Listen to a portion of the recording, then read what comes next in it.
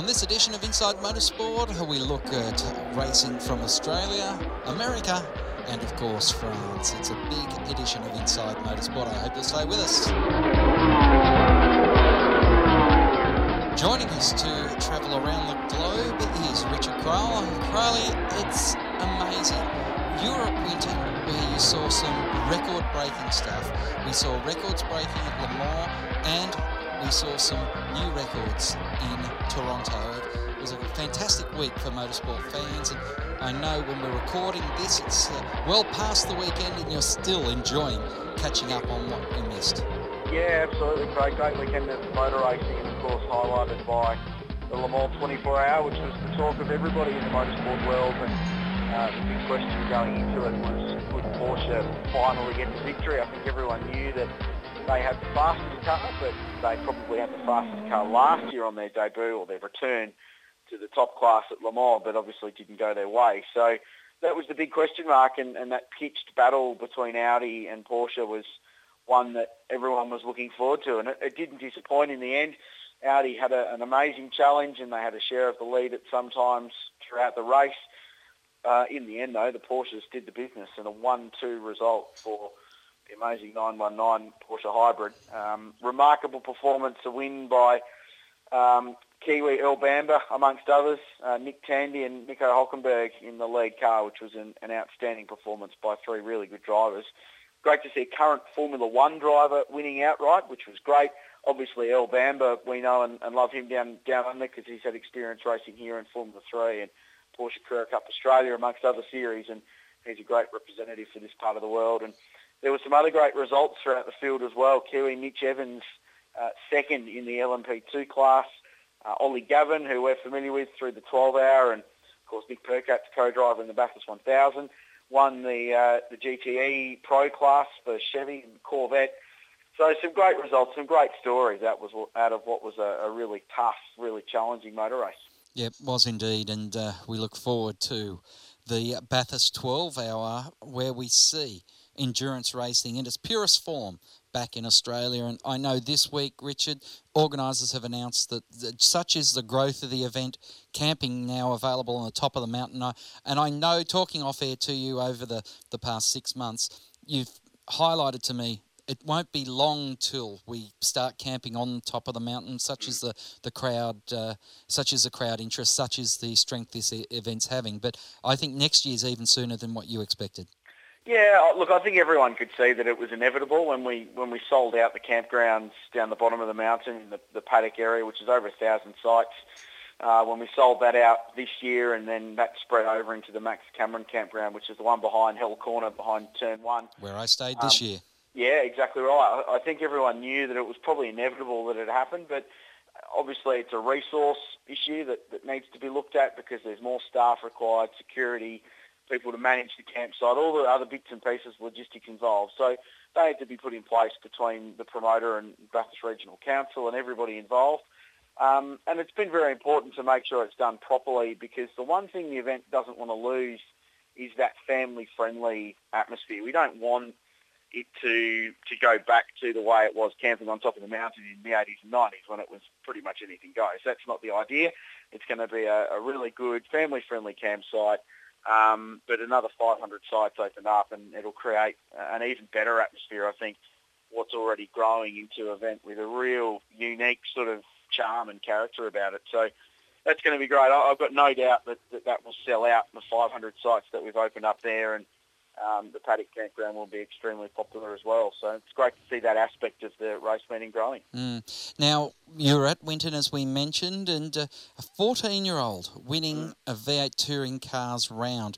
I can remember just a year and a half ago we were having a debate, was 15 and 16 too young to be driving in this series? We've now eclipsed the question about should they be racing in it. They're winning. Yeah, and 14-year-old Alex Rullo did it brilliantly too.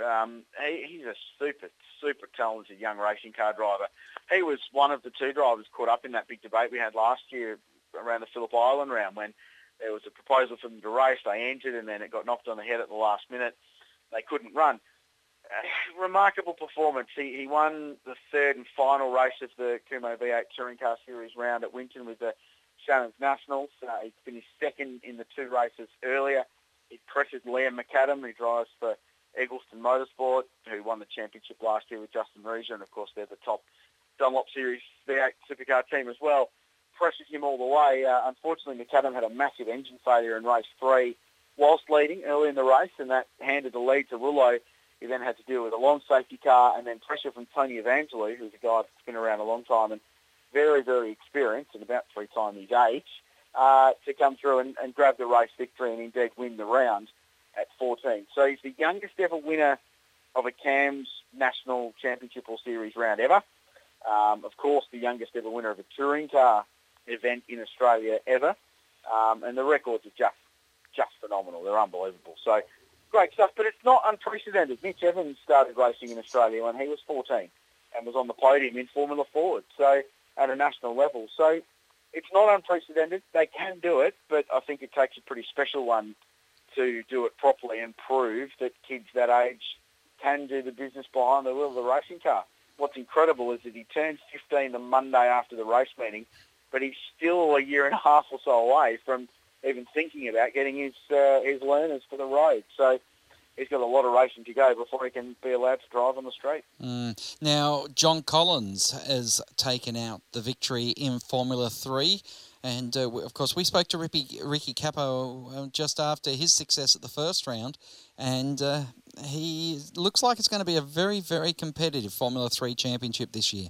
Yeah, it's certainly a battle between the two of them for the outright championship this year. But it's been really good, and they had a couple of really good races there between the two, trading lap records, trading positions in race 1. They had a really good squabble for the lead. But John's done a superb job. He's asserted himself at the pointy end of the field. The last 2 rounds, he had a great victory at Phillip Island a few weeks ago and backed it up at Winton. Completely different style of track. But Ricky will bounce back. He's a fast young guy and showing a lot of potential this year. I like what I'm seeing. He's showing some great maturity, and the way that he dealt with the weekend where he got done for rolling at the start and he had a bit of a spin early in race 3 while chasing Collins down. The way he dealt with those and bounced back and showed a lot of maturity, and that's always a positive sign for young open-wheel drivers. Yeah. Now, Cameron Hill has taken the victory in the rejuvenated Australian Formula Ford Series. I don't think it's a championship anymore, but Correct. Series. Yes. And, of course, Ryan Simpson in another series that's close to your heart, the GT3 Cup Challenge. It is Simpson who is really imposing himself on this year's championship. Yeah, he's a ripper driver, Ryan Simpson. We've seen what he can do over the last couple of years in the Kumho V8. He's doing it now in GT3 Cup, broke the lap record at Winton en route to winning all 3 races, including the first of the Jim Richards Enduro Trophy events, which was held on Saturday evening, which is a superb motor race. He's fantastic. As for Formula Ford, 20 cars on the grid, which was a superb effort for those guys. Really good racing too. Cameron Hill won the round. He's the 3rd different round winner from 3 rounds so far, the halfway point of the championship, and that put him on top too. Young Christian Marina, who drives for Sonic Motor Racing, had an absolutely wretched weekend. Only scored half a dozen points, and that really dropped him down from the lead of the championship to 3rd in the space of 3 races, which was very, very frustrating for him. But plenty more good open-wheel racing to come from them as the season goes on, and they'll be racing at Sydney in 3 weeks, as will GT3 Cup, which had 22 cars on the grid at Winton, Craig, which is just an outstanding result. And Porsche Motor Racing, One Make Racing in Australia, is going gangbusters at the moment. And, of course, this is the start of the pyramid to their LMP1 program, as was seen by some of the drivers in the 19 car, which was the additional car they put in for Le Mans. So I know I'm tracking over old ground there. But before we move on to Toronto in the remaining time, I do have some housekeeping to do. Last week we played an interview on Inside Motorsport with Brian Pearson. On the same day as the interview went to air, he was relieved of his duties at Winton Motor Raceway, and he is no longer the CEO there. I guess having a national championship event that weekend, any hiccups with the change of management at the track, Richard?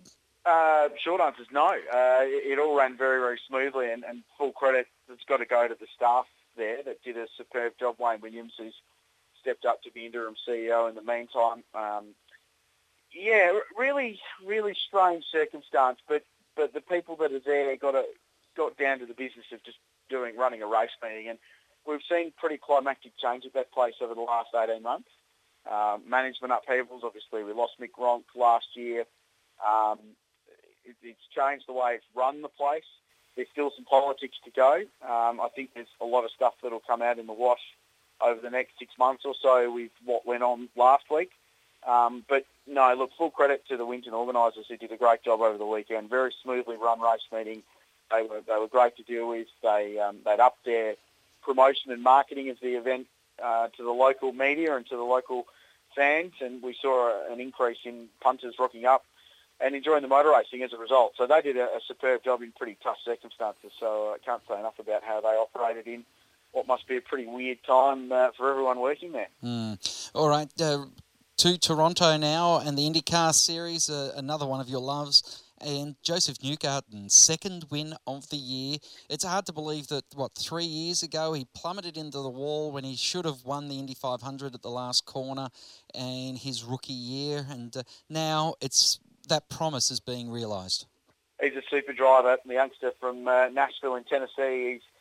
He's exactly what IndyCar needs. He's young, he's bright, he's humorous and very, very fast too. So great driver. More impressively was that it was a 1-2 result for the CFH Racing outfit, which merged to 2 cars this year with Sarah Fisher's team and Ed Carpenter's team joining forces. Luca Filippi, the Italian driver, finished second.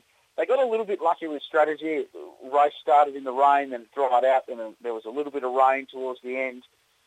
They made the right call to go to slicks at the right time, which put them on top. But IndyCar racing, as we all know, is so much about getting the right calls at the right time. And if you nail it, you look like a hero. And if you don't, you'll be right at the back of the field. And a couple of people got it very, very right with how they called the strategy. Roger Penske was one of them, calling the shots for Elio Castroneves. Got him elevated quite high up the order after being down the field a little bit earlier with a great call towards the end. So really good result. We've had 8 different winners in 10 races in Newcastle so far. And aside from Juan Montoya, who won the Indy 500 and the first round of the championship at St. Pete, Newgarden's the only other 2-time winner. So it's a great result for IndyCar to have those 2 guys racing towards the front of the table.